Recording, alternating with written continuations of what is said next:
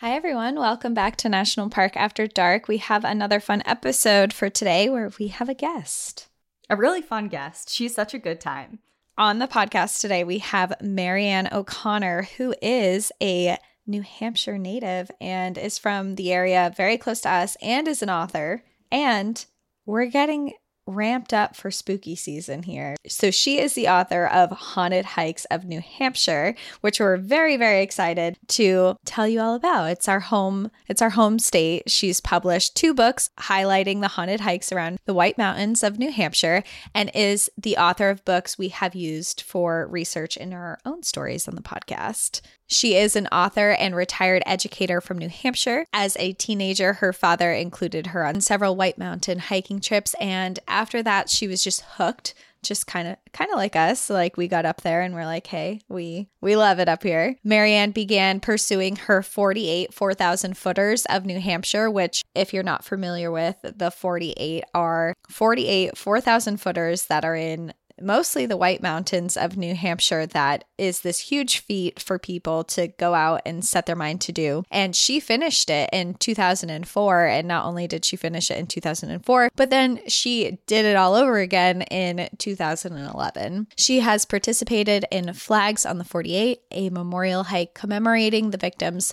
from 9/11 and other memorial hikes over time. And while hiking throughout New Hampshire, Marianne discovered some unusual stories and she began documenting them. A woman after her own heart, truly. For real.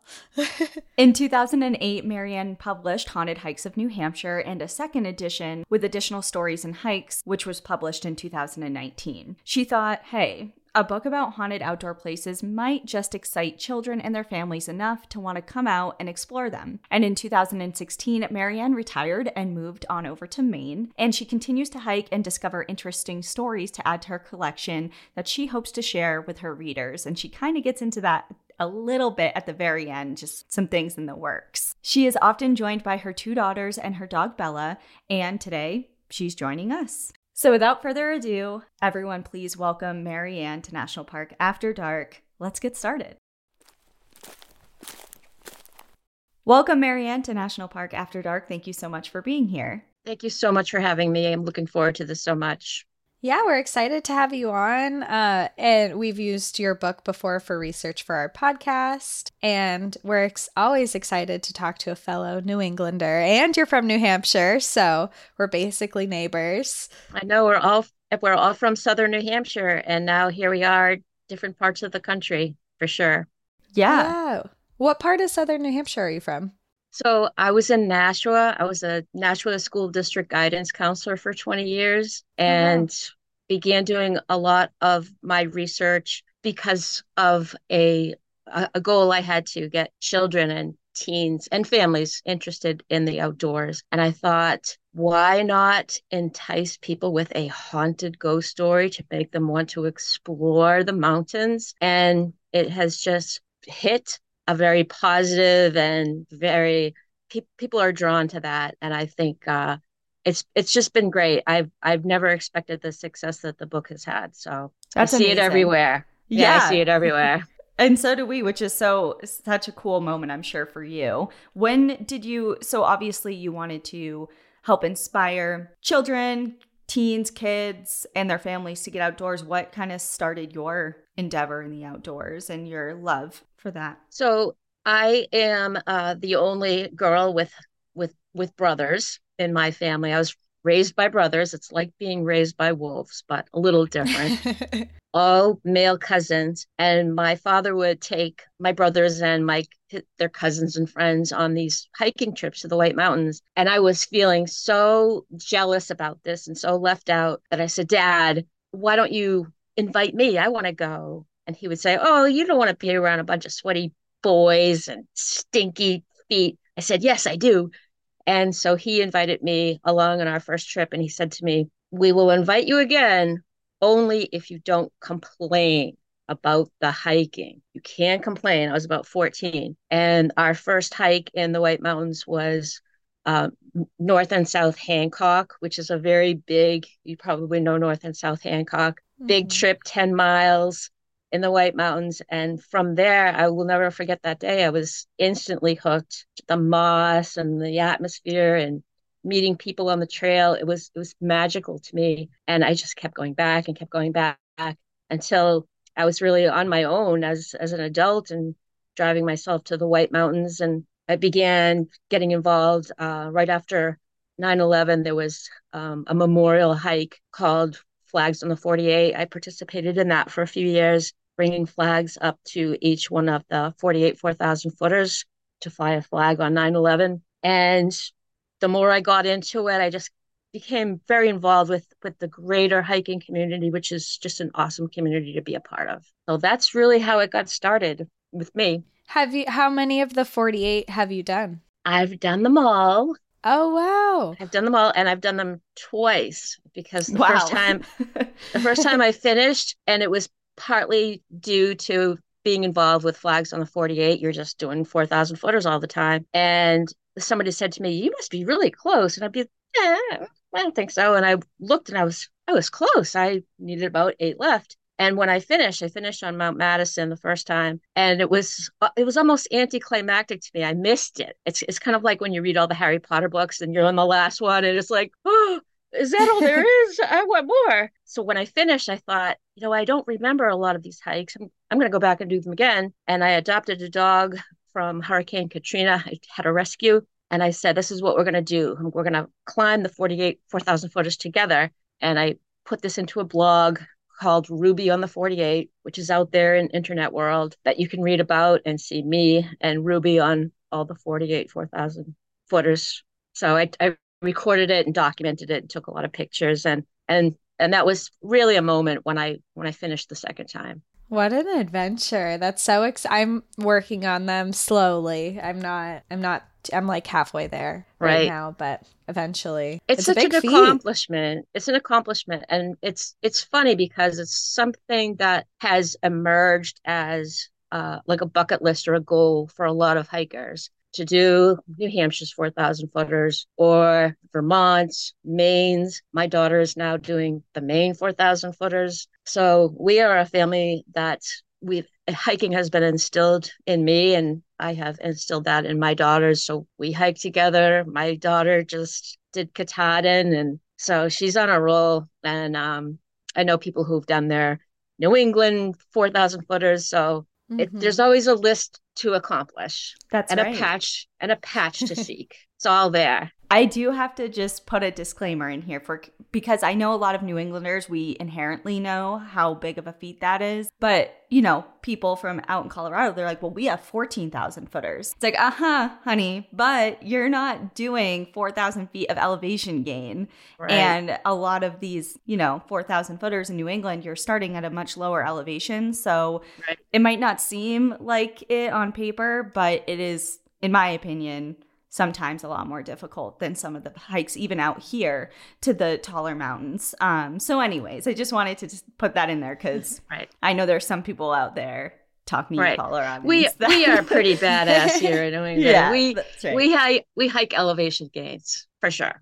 I mean, I've talked to people who have hiked all over the United States, and they have said some of the hardest hikes I've ever done have been in New Hampshire. Yes. And that is really what New Hampshire Fish and Game will tell you is that these hikes in New Hampshire as part of the AT, it's the most strenuous and difficult part of the AT is getting through New Hampshire. And that's just something that New Hampshire Fish and Game and other search and rescue groups are aware of, that this people who are coming through on the AT, or even throughout summer, visitors and tourists who come to New Hampshire and want to experience the presidentials or the White Mountain National Forest, you really need to know what you're doing and be prepared. That's the most important thing. For sure.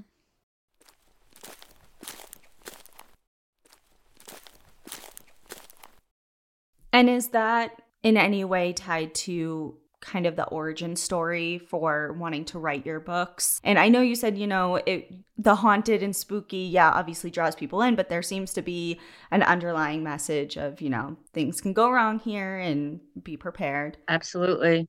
Right. And it's funny because people will ask me, well, where did you get the idea for haunted hikes? And it was really one of these trips up Carter Dome. I went to the time I hiked up Carter Dome and I stopped at the Carter Hut Lodge, the MC Carter Hut. And right as you walk into the foyer, there's a picture of Red Mac. He's the ghost of Carter Hut. And I thought, like, what?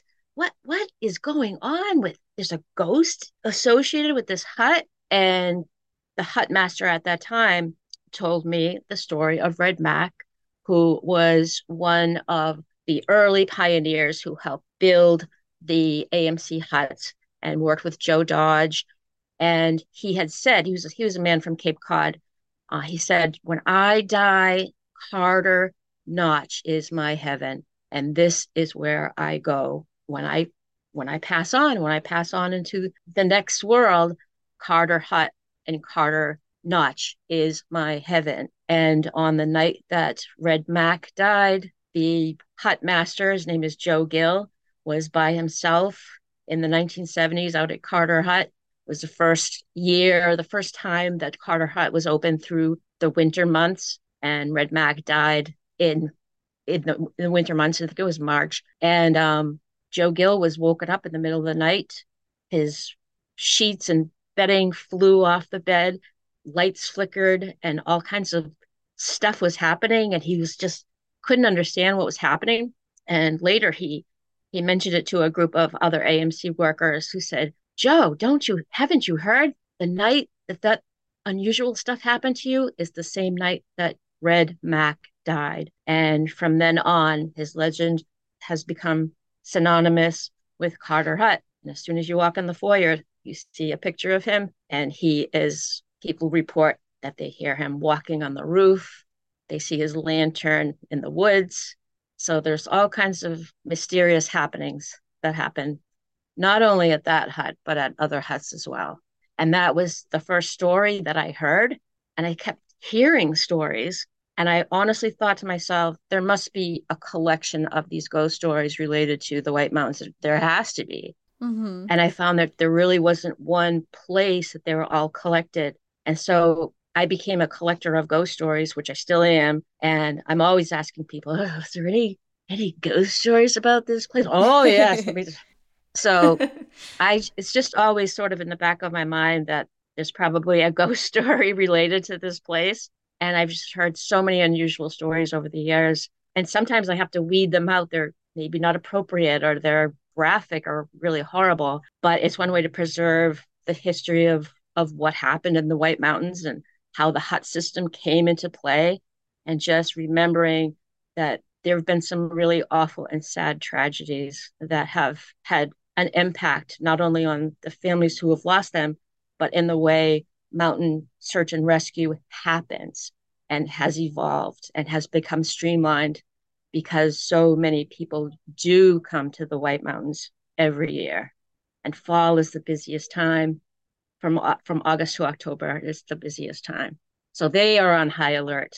Yeah, it's definitely the season is here that people are visiting the White Mountains. And I think, like you said, with these stories, it attracts people to these places. But I think that there's some big learning lessons that are inside of these stories. So sharing them it's beneficial. It makes things interesting for other people. And it does bring an element to it of, hey, you're not totally safe here. You need to be prepared. Which brings us into, I know that you have prepared a couple of stories today that are a collection of stories within the White Mountains. So we'd love to hear them. I think that was a great starter story to head into the other ones that you have prepared today. Great, thank you.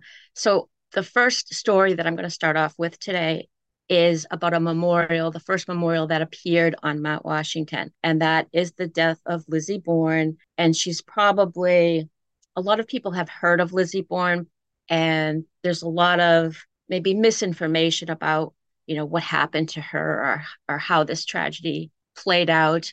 But Lizzie Bourne was the first woman to be documented to lose her life on Mount Washington. And she was a young debutante from Kennebunk.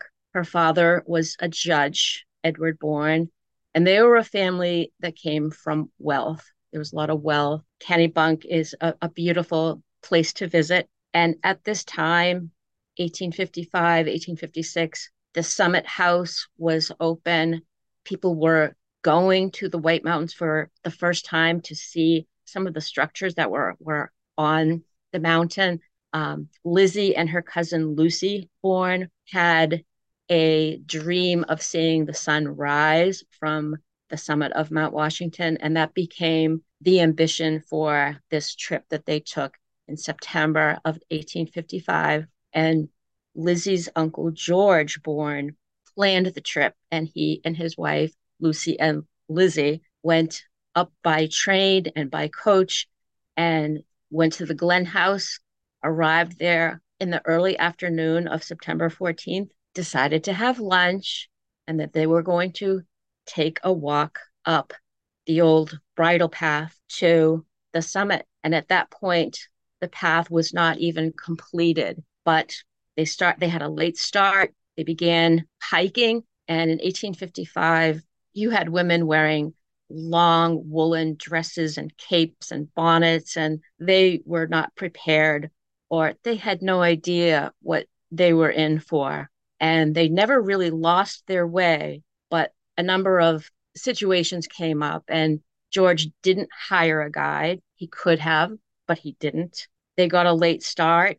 They could have started earlier, but they didn't. And just a series of mishaps came up along the way. And they reached some ledges and watched the sun set. But as the sun set, a storm was blowing in. The weather changed, the temperatures dropped, and they were just ill prepared to spend the night. And George did the very best that he could to protect Lizzie and Lucy. He built a stone structure out of rocks. And if you can imagine how he went about doing this, it was dark. He didn't have any kind of matches or lighting. He was collecting rocks with his bare hands in the dark to try to protect his niece and daughter. And they spent a cold, cold night huddled, trying to preserve their strength. And sometime during the night, probably around 10, 11 o'clock, Lizzie passed away. Her death is associated with hypothermia. And in the morning, when they woke up, they realized they were just almost a half a mile from the summit. They were so close, but they hadn't realized it. And after this fatality, when the people were at the top of the summit house realized what had gone on, there was, things sprang into action, and her body was brought down and transported back to Kennebunk. But after the accident, George was never the same. He was just a broken man, and the toll of grief was too much for him. He died just about a year later following Lucy's death in 1856. And one of the things about a visit to Kennebunkport is that George Bourne lived in a house called the Wedding Cake House. It's a very famous house. It's probably the most Oh my God. Yes. I know exactly which one you're talking about. It's a yellow house, and it was actually a wedding present to him, to George and his wife. And after Lizzie's death, he stayed in that house and really never left. He was depressed. He felt the burden of guilt and grief, and that is where he died, is in the Wedding Cake House. So if you go to Kennebunk, you can visit some of these historic places, including the Wedding Cake House, which I did over the summer. Lizzie is buried in Hope Cemetery in Kennebunk. Lizzie's father wanted to build a gigantic monument and have the monument brought up to the top of the mountain to mark the spot where she died, but it was very impractical and too heavy. So the monument that was created really serves as her headstone in Hope Cemetery, which is part of the family plot. And I visited that as well. The monument that's on the summit is a very small structure, and you will see it if you take the Cog Railway. It goes right past it. The land on which Lizzie Bourne passed away is owned by the Cog Railway. And so they preserve that year after year. It's been replaced a few times just because of weather. And they have really a lot of nice things to see at the Cog Railway Museum. They have a lot of Lizzie's things and artifacts, and her portrait is there. Mysteriously, a lot of people have seen Lizzie's spirit rising from that marker. Oh.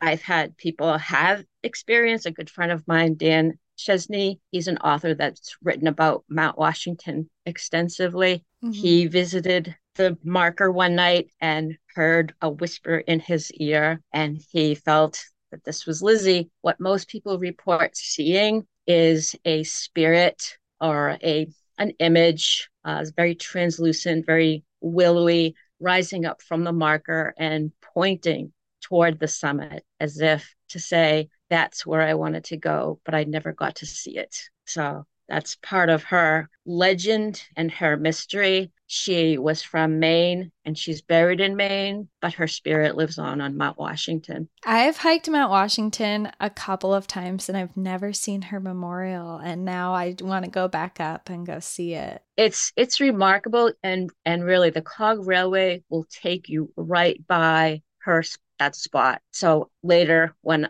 I will be sharing a lot of pictures with you, including the wedding cake house and Lizzie Bourne's Perfect memorial, but it's almost at a spot where a trail doesn't necessarily go by it because the railroad tracks go by it. Mm-hmm. But the best way to actually like see it is actually from the Cog, but you can see it from the Jewel Trail. So depending on which direction you approach, which trail you approach, you might not see it, and you might not know any of these memorials are on the mountain, but there are about 6 of them there. Yeah, well, especially if they're so small and kind of inconspicuous, if you're not really looking for them, I feel like 90% of people would just kind of breeze on by them unintentional, not intentionally, but just not realize. Yeah, not realize. Well, thank you for sharing that story, because it's I feel like this whole conversation is going to do this, but I'm coming home for the first time in several years for a little while, a good chunk of time, like 2 weeks during the fall. And I'm really excited to get into the mountains, and maybe Cassie and I can do a Cog Railway trip. And I'd never done it before, and it was so much fun. And as a hiker, and my father told me this, the people who ride the Cog Railway, tourists, and as a hiker, you're there's a little inside joke that you flash a moon at the Cog Railway when it goes by. I've never done that, but I know of people who have done that. It's okay. And I rode the Cog for the first time. I rode the Cog for the first time over the summer, and I loved the experience. I didn't think I would. I loved it, and it was so much fun. I want to go do it again. Yeah. So I have hiked 2 of the times I've hiked Washington, I have taken the Cog down. Like, I'll pay for it. Like, I don't want to walk down this. And I've taken the Cog down, and I agree. It's a fun experience, and the views are just amazing. So much fun. Yeah. It's a cool ride, and it's a historic ride too. It's a historic ride. And even the top of the mountain, the visitor center, has also a portrait of Lizzie that they will say at the visitor center. Other people who have come to visit will look at the portrait and say, I think those eyes are following me. There's something odd about this portrait. So there's really a lot of things going on with Lizzie that interesting. That the summit the AMC, and including the visitor center and the White Mountain National Forest, they talk about this, that it's a real thing. He's part of the presence that is an energy on Mount Washington. Very cool. Yep.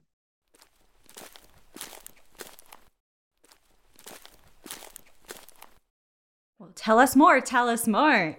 Yeah, tell us more stories. So the next story that I'm going to talk to you about is the tragedy of Alan Ormsby and Father William Curtis. And Father William Curtis was not part of the clergy, but he was considered at this time in the year 1900, right at the turn of the century, to be the father of American amateur sports. He was a extremely athletic man for someone who is 61 years old. He did gymnastics, he ran races, he played football, and he hiked. He was a big hiker. And both Alan and William were from New York, and they were part of the Fresh Air Club. And on June 30th, 1900, there was a field summit meeting for the AMC on top of Mount Washington at the Summit House at that time. And Alan and William set out to take in, they climbed Mount Willard. They then crossed over and planned to hike the Southern Presidentials, Mount Franklin, Monroe, and their end point would be the summit meeting at on top of the summit, and they never arrived. A terrible ice storm blew in, and this was June 30th of 1900. And this is, again, type of weather catastrophes and elements that can happen just in the drop of a dime that can happen on Mount Washington. And that's precisely what happened on that day. They struggled. There's a partial recreation of how this accident played out, but both men were killed in a storm. Their bodies were found 3 days later. And it was very, very emotionally upsetting for the group that was on the summit. Part of their mission, ironically, was to talk about safety. All kinds of people are coming up to the White Mountains.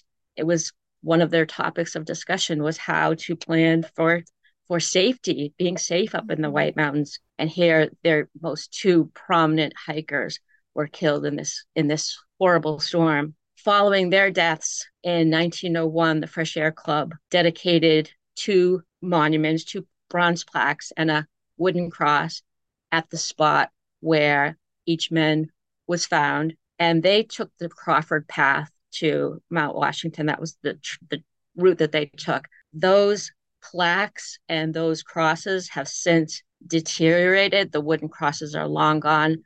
There are still cairns where their bodies were found, and each plaque has mysteriously, or maybe not so mysteriously, disappeared for some time. There's speculation that they could have been vandalized or stolen, but at some point, the plaque for William Curtis disappeared and then reappeared. And one of the stories that I heard about the plaque was that William Curtis's plaque removed itself and then somehow wound up on the steps or on the deck of the Lakes of the Clouds hut. And following Ormsby and Curtis's death, it was at that time that the AMC realized a shelter needed to be created near Bigelow Lawn where their bodies were found. So whatever happened to William Curtis's plaque, it's now back where it needs to be with the AMC, and it's hanging on the wall in the crew room at the Lakes of the Clouds hut. Alan Ormsby's plaque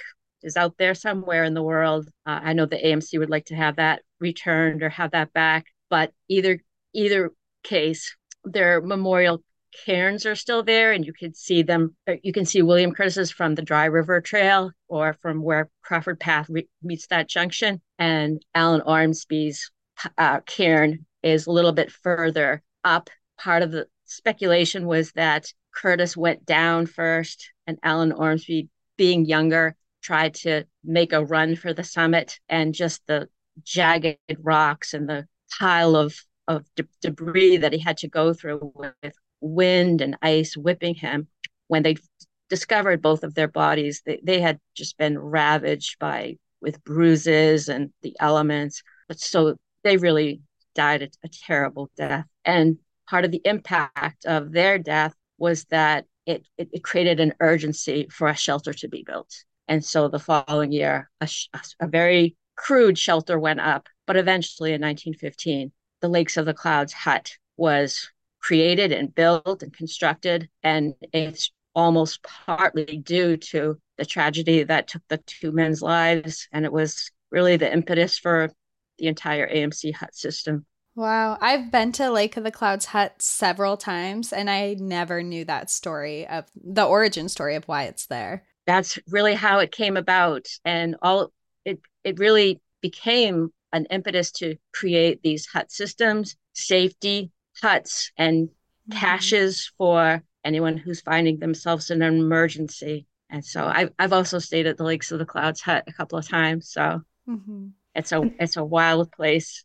It's a lot of fun to go to. Yeah, it's so beautiful. It's hard to like go to these places that are so beautiful and realize such tragic and awful stories have happened there. But I mean, being at Lake of the Clouds, there's the alpine lakes that are right there. You have the views of the White Mountains of New Hampshire. There's Mount Washington right above you. I mean, it's such a beautiful place to be. It is.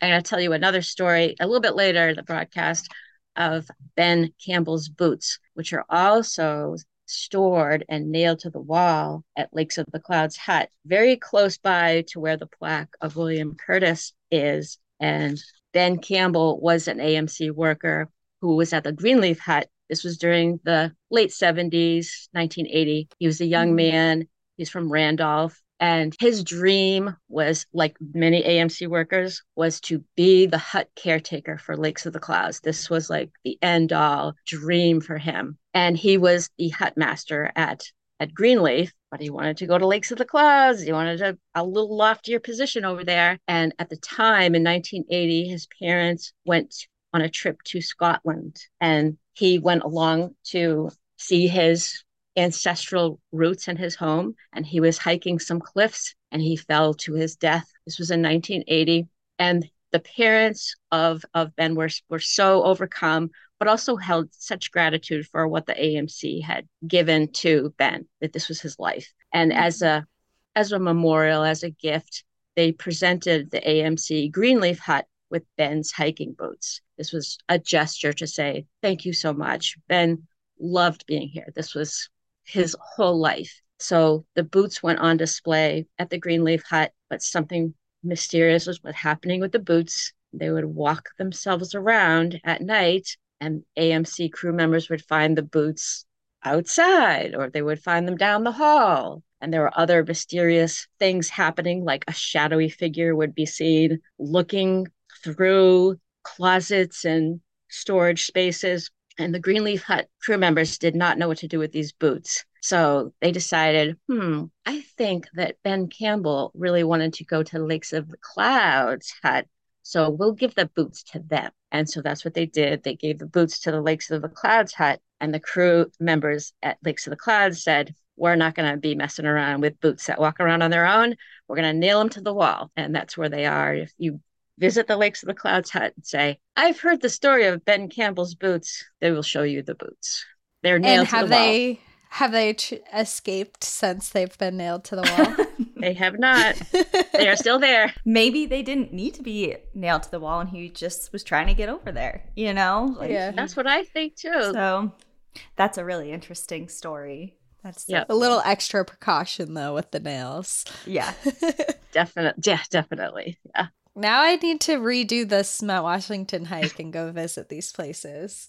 And I think it can be done, because when I was taking the cog up, there's a way to see some of these memorials by taking the cog. You're back down at the Ammonoosuc Ravine Trail where the parking lot is. And there's another beautiful memorial, which I'm going to get to next. And this is a memorial of Herbert Judson Young. He was an 18-year-old student at Dartmouth. And in 1928, he and a group of Dartmouth students climbed Mount Washington over Thanksgiving weekend. And again, time of year, November, brutal conditions in the White Mountains. And the group just missed a cutoff trail. One thing led to another. And as they were coming down the Ammonoosuc Ravine Trail, it was late at night, and Herbert started to lose consciousness. He was fading very fast, and his friends attempted to carry him, but he passed away. And the point at which he passed away was on the Ammonoosuc Ravine Trail near Gem Pool. And the following years,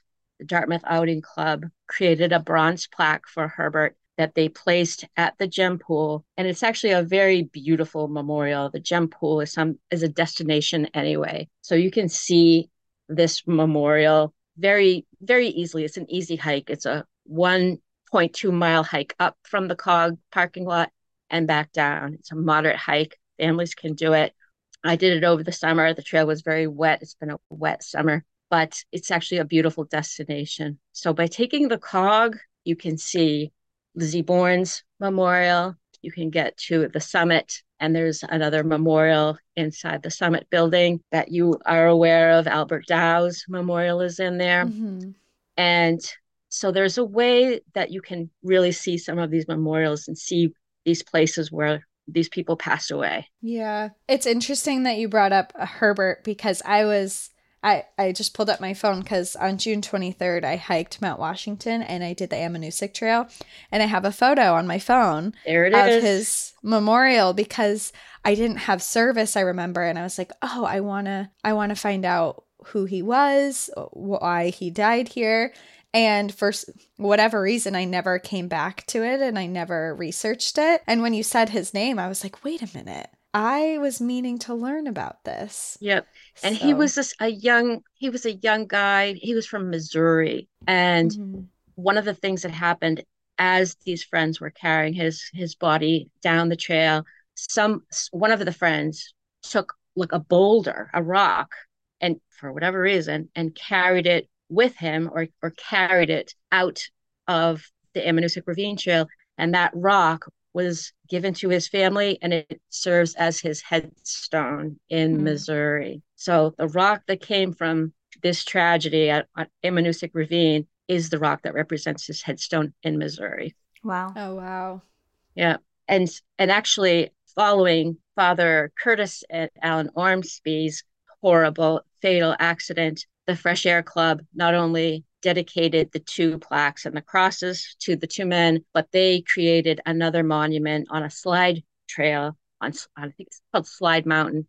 It's in New York in the Catskills, and it's actually called the Ormsby and Curtis Trail. So they were pioneers. They were almost considered immortals in the world of the early hiking days. And one of the books that I will refer to a lot, and I suggest and recommend it to your listeners, is a book called Not Without Peril by Nicholas Howe. It's a book I've read probably 50 times. And following Ormsby and Curtis's tragic deaths, Nick Howe said that their fatal accident stands as the beginning of modern 8-day misadventure in the White Mountains. It really almost began, what we have today in responding with rescues, in responding with a streamlined approach to how can we create more awareness to keep people safe when they come visit the White Mountains. And it's very sad that year after year, we still have so many tragedies. We still have deaths that happen in the White Mountains.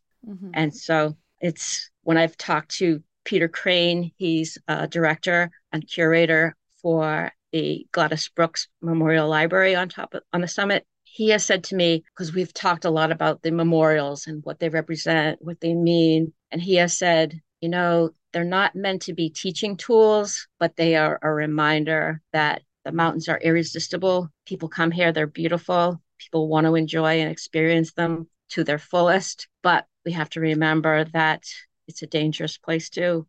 And things can happen, accidents happen, things can go wrong. Hmm. Especially that story, the story of the two men that you were talking about that kind of marked the beginning of getting a better Misadventure. misadventure. But I just can't help but think back in that time, especially because you said people viewed them as immortal and they were so experienced and they were pioneers, and the way in which, I mean, June 30th, an ice storm, people not from that directly from that area are like, what, and Right. it's just obviously, especially this time of year, so many people who are hiking in our area like this aren't from here, so probably wouldn't think of that. And I just can't help but think of the shockwaves that those deaths probably emitted throughout the entire hiking community, not only because of who they were and their experience, but also in the way in which Right. they died. Right. And one of the things that was often said about Father Curtis was that he was a hiking beast. He wouldn't even wear a hat or overcoat. He just was somebody who just persevered and went on. And a lot of AMC members will say, well, they should have turned back. They should have known. Those two men ran into a couple of guides and a couple of other workers who were working on the trails that day, who all turned around and headed back down to the valley for safety. And they could have done that, but they Mm. didn't. And there's Hmm. another, again, sort of ghostly, otherworldly story that I've heard about Alan Ormsby's cairn is that if you say over this cairn, this memorial site, they should have turned back. What were they thinking? You will feel a punch to the gut that it could have happened to anyone. And that is what we say. It could have happened to anyone. Well, it's so easy. I mean, not only just with that situation, but over and over and over, hindsight's 2020, knowing what we know now, knowing the end of the story, and you're looking at it through a totally different perspective and lens. It's like there are so many times that we've read stories, research stories, that it's easy to say that, but it's weren't there and you don't know the circumstances. Yeah, exactly. Yeah. And they didn't have the information that we have now that it's already happened.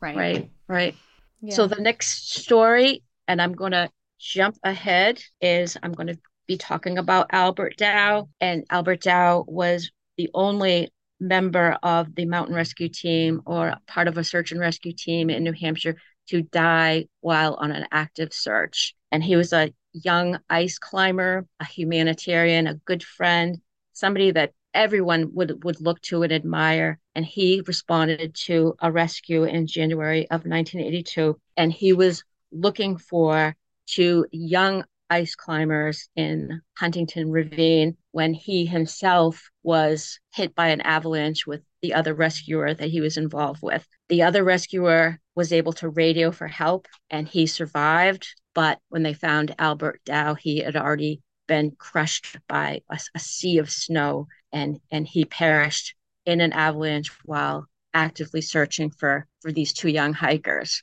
Eventually, those two young hikers were found and they both lost their legs. They lost their limbs. Young Hugh Herr was a 17-year-old phenom ice climber, cover of Outside magazine at the time. And he took Albert Dow's legacy and lived that legacy out. Following that accident, Hugh Herr developed and constructed limbs for himself to use as an amputee so that he could continue rock climbing, of all things. And he went on to develop, he is a pioneer in bionics. He's done incredible things. He works at the MIT Media Lab as a designer and he builds prosthetics. There's all kinds of Nova specials. He's on TED Talks. You can see him anywhere. His name is Dr. Hugh Herr. So he's lived the legacy of Albert Dow and he honors him throughout his life with his career. Albert Dow recently, I think this was 2018, the Mount Washington Weather Observatory named the extreme weather exhibit after a dedication ceremony, and Dr. Hugh Herr was there. Albert Dow's family was there from the Tamworth area. Albert Dow has the distinction of having a memorial at the weather center, but also his name is on a sign on a rescue cache, and that's something that will I think remind people about his legacy, about what he lived for, and keeping his spirit and his memory alive was Albert Dow. The impact that it had on the community was so far reaching that after he died in January of 1982, and immediately the New Hampshire Senate passed legislation to cover and insure him with life insurance, which was retroactive to when he died. And this is something that has carried on ever since, so that in the future, if search and rescuers fall victim themselves during the time of a rescue, they will be covered with health insurance, life insurance policies, and other compensation. And that was really because of Albert Dow's death. So the impact is just so far reaching of what he did. And he was a great human being and his family just speaks so lovingly of him. Yeah, that's a story that we covered. We covered it. It was over a year ago now, but I remember reading it and it was such a sad story. And I did an avalanche course up Tuckerman's Ravine and we talked about him because he was in the neighboring Huntington Ravine. And then this past summer, I finally went up and I saw his memorial and I went into the museum and I saw his memorial. There you go. Yeah.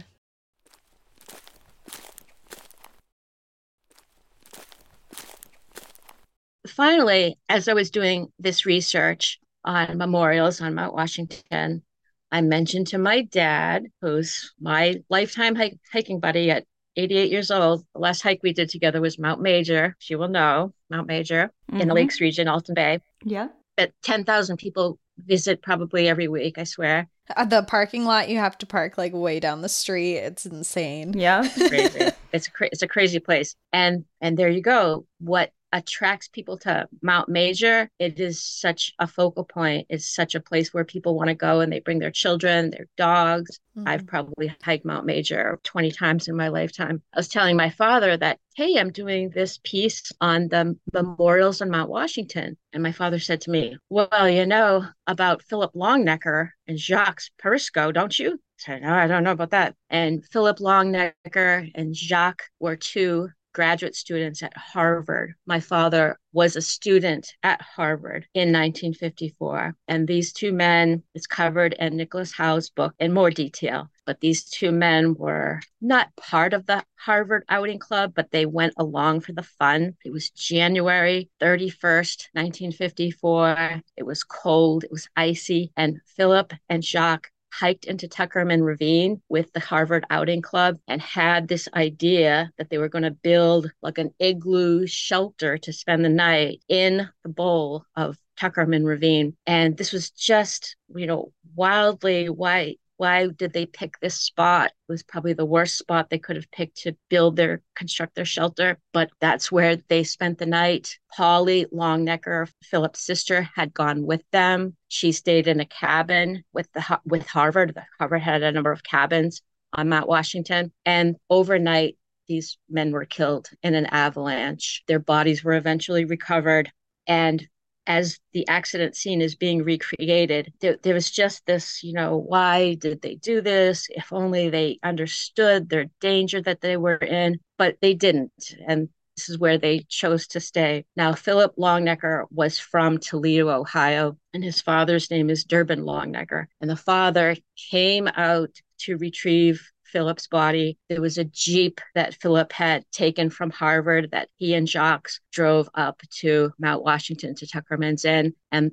Durbin Longnecker donated the Jeep to Joe Dodge, and the Jeep was used in the future for rescues. And this was something the family had wanted. But the services that happened for Philip took place in Toledo, Ohio, where he was from. But the family thought that his spirit should live in the White Mountains, and he is buried in North Conway, New Hampshire. And his gravestone, I've seen his grave, it's very simple. It just says Philip Longnecker, naturalist. He was 25 years old. And when we think about just the impact of grief, the toll that grief can take on a family when something like this happens, Philip's father was also just never the same following Philip's death, and he died 4 years later in 1959. And his expressed wishes upon his burial was that he be buried by his son. And he too is buried in New Hampshire in Conway Cemetery, the North Cemetery. And this is, again, just speaks to the momentous level of grief and the toll that it takes. People sometimes are just never the same following these tragedies, especially when there's somebody so young losing a child. We can't imagine what that must be like. So it brings me finally just to talk about safety, preparation, hiker preparedness. I spoke to Colonel Kevin Jordan at the New Hampshire Fish and Game Department, and he has talked to me several times about hiker preparation, preparedness. People come to the White Mountains woefully unprepared. They don't have a headlight. They don't have proper clothing. One of the times that I was speaking to him, he says, I gotta go, Marianne. We're looking for a 12-year-old boy on Mount Lafayette in a t-shirt and shorts who got ahead of his family. And at the time, maybe the parents thought, he's so excited. He's so excited to be here. But they lost him. He was eventually found. He was okay. But these are the kinds of things that happen with search and rescue all the time, looking for people who aren't prepared to spend the night in the White Mountains. And about 20 years ago, New Hampshire Fish and Game, along with the White Mountain National Forest, developed the Hike Safe Plan. It's an initiative to create hiker awareness, safety, what to bring there and back. That's the philosophy. You go and you come back and you're safe. And just being prepared, having that checklist. You can find that checklist on hikesafe.com. Now you can purchase a Hike Safe card. Card costs $25 for an individual. You can get a family card. And what the Hike Safe card will do is it's a way that the hiking community can put money into the search and rescue efforts that happen every year, the costs they incur, costs for equipment, training, and grief counseling. Search and rescue personnel also suffer grief and experience trauma when they are searching for people that are lost. Absolutely. And the link to that we'll put in our show description as well, because obviously we have a lot of listeners in New Hampshire that would really, I think, be interested in supporting that if they do not already. Right. And this year they're on track for selling, I think, over 12,000 cards, which is a record year. They've sold more cards each year. And it's almost like an insurance policy. If you have an accident, if you need to be rescued, that card will serve as your ticket to have search and rescue take you out, get you to a hospital, or do whatever rescue needs to happen to you. So it's a good thing to have. And it's a way that the community can be responsive and share the responsibility of we can help search and rescue with the things that they need. Yeah. And hopefully, you don't need to use it yourself. You're just hopefully supporting. You don't need to use it. That's what we all hope. But better to be prepared. Better to be prepared. I can remember being on the Bond Cliffs in September, probably 15 years ago, and it was so cold and so windy. It was still summertime, but the wind was whipping. I remember I had my dog with me. We were so hungry. We were eating apple cores. We were that hungry. And I had mittens and I had a hat. I was prepared for the wind. And I'll never forget, there was two hikers who were not prepared. They were in T-shirts. And they looked at me with my mittens on and they said, "We will give you an entire bag of peanut M&Ms for those gloves. Can we have your gloves?" I was like, nope. It's like, these are way more valuable than a bag of M&Ms right now.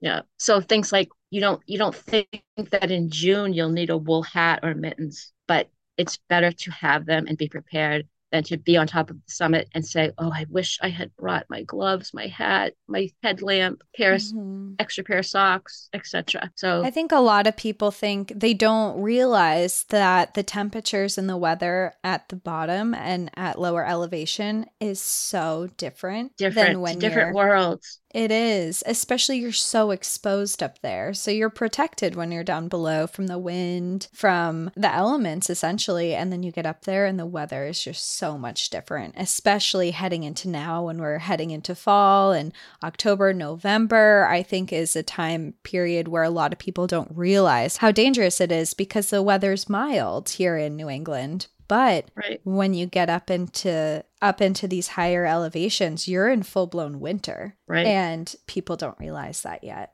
And Mount Washington is known as being the world's most windiest place on Earth. Temperatures and wind speeds have been recorded in like 230 miles per hour, something so crazy we can't even imagine it. But ice storms and snowstorms happen in summertime, and we don't think that that's a possibility, but on the higher summits it is. For sure. Yikes. It's all pretty heavy, but I actually had a side question kind of going back to some of the stories we were talking about with the COG. Do you have, and you may not know this, but do you have any idea if the COG does any sort of like historic talk or tour while people take it, or is it just a ride? If I've been on the COG, I was probably like 5 and I don't remember. I think it depends on who you have as your guide that's taking you up to the mountain. There was a woman that took us down, and there was a man who spoke to us as we were riding up. And I learned things that I was there on July 31st, the last day of July. The month of July, I learned from the COG Railway guides, had the wettest month of recorded rain ever. The month of July 2023 was the wettest month they have recorded. It had like 17 inches of rain. It was something crazy. The day that I went there, it was raining. It's been a rainy summer. Yeah, it's been a lot rough. of people have complained about that, but it's been a rainy summer, and it was cold on that day. And it was funny because I'm visiting the Albert Dow Weather Center and talking to, some of the AMC workers. And at the gift shop, boom, boom, boom, boom, they're selling hats, they're selling gloves, they're selling sweatshirts. And I'm sure they do very good business selling that type of stuff and they keep it in stock. But if you're not prepared to spend some money at a visitor center and you're on the top of Bond Cliff or wherever you are, you're not going to have that option. And so again, just knowing that you need it to go up there. But getting back to your question, they will talk about certain things in history. And it was just so much fun and it was so informative.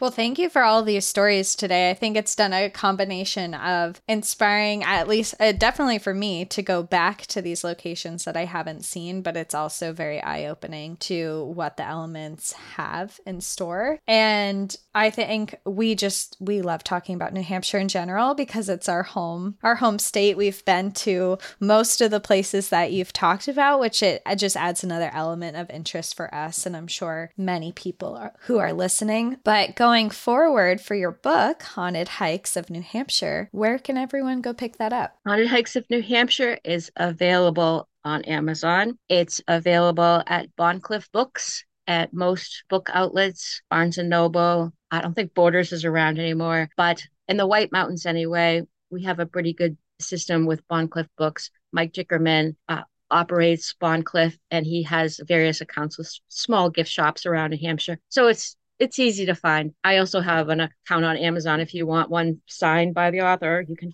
find me on Amazon. And I've sold a few books, especially when shows like this, or I did a Chronicle one time, and I'll be like, boy, why do I have so many sales? Oh, they must have ran the Chronicle special again. It blows up, sort of, so to speak. But you can get Haunted Hikes of New Hampshire really at any bookstore or at Amazon. It's easy to find. Very cool. Well, we certainly have we joke that we have our own personal book club on the podcast because we have so many recommendations. Yeah. And yours is definitely one that we recommend for people to go check out, especially if they're interested in these kind of stories. Yeah, and of course, we'll add it to our site too. So if people need a visual of it, it'll be there. But do you have any other projects in the works or any passion projects you're doing? Funny you should say that. So I'm living in Lisbon, Maine now. I bought a house here a couple of years ago in Lisbon. I'd never heard of Lisbon, Maine before in my life. It's Lisbon Falls. It's on the Androscoggin River. And apparently this is where Stephen King went to high school. And he lived in the Durham, Lisbon area. I never knew this until my neighbor showed me his yearbook. I said, oh my gosh, I know that guy. So in wanting to learn more about my new community, I've volunteered for a committee. It's called Positive Change Lisbon. And one of the directors asked me, hey, Marianne, we want to do a cemetery thing for the fall. You're really good at that stuff with cemeteries. And can you look into that? And I thought, oh, yeah, that'd be easy. Maybe some Civil War soldiers, or that's kind of what I was thinking. And I've discovered a story that happened in Lisbon exactly 100 years ago on Halloween on October 31st. That's a wild ride. So I'm working on that project with our town. We're going to create a cemetery stroll. And I have a couple of talks coming up at libraries about how I researched this family through Ancestry.com. And it's kind of a really cool story. So that's coming up in October. Wow. Well, everyone in Lisbon, Maine, you have your Halloween plans now. Your cemetery stroll. You're going to get... Yeah. It's wild. Wow, that's really interesting. I wish I was going to be around. I would totally go. Darn it. Well, hopefully it's successful and it becomes like that's what we think. A yearly thing. It's going to be a yearly thing. It will be the centennial of this cemetery. It's called the St. Cyril and Methodius Cemetery. It's Slovakian cemetery. And these three men who died in an accident were buried on that cemetery on October 31st because they were not allowed burial in the other Catholic cemetery because they were building a separate church away from the Catholic Church. And so they lost their privilege to be buried in the Catholic cemetery, and they had to scramble around, and they came up with some money to buy a plot. And it happened to be October 31st because they died on the 27th of October. It's just kind of a wild story. So okay, yeah, don't give too much away. Don't give too much away. We'll be there next year. Yeah, 2024, you can count on it. Yeah. Cool. Well, thank you, Marianne, again, so much. Thank you so much. So much fun. Well, it's been so much fun talking to you, and thank you so much for sharing your knowledge and all these stories. We really appreciate it. Thank you. Thank you. And I'll send along some photos to share to your website. Of course. Thank you. Perfect. Well, thank you, everyone. Thanks for joining us. We'll see you next time. In the meantime, enjoy the view. But watch your back. Bye, everyone. Bye.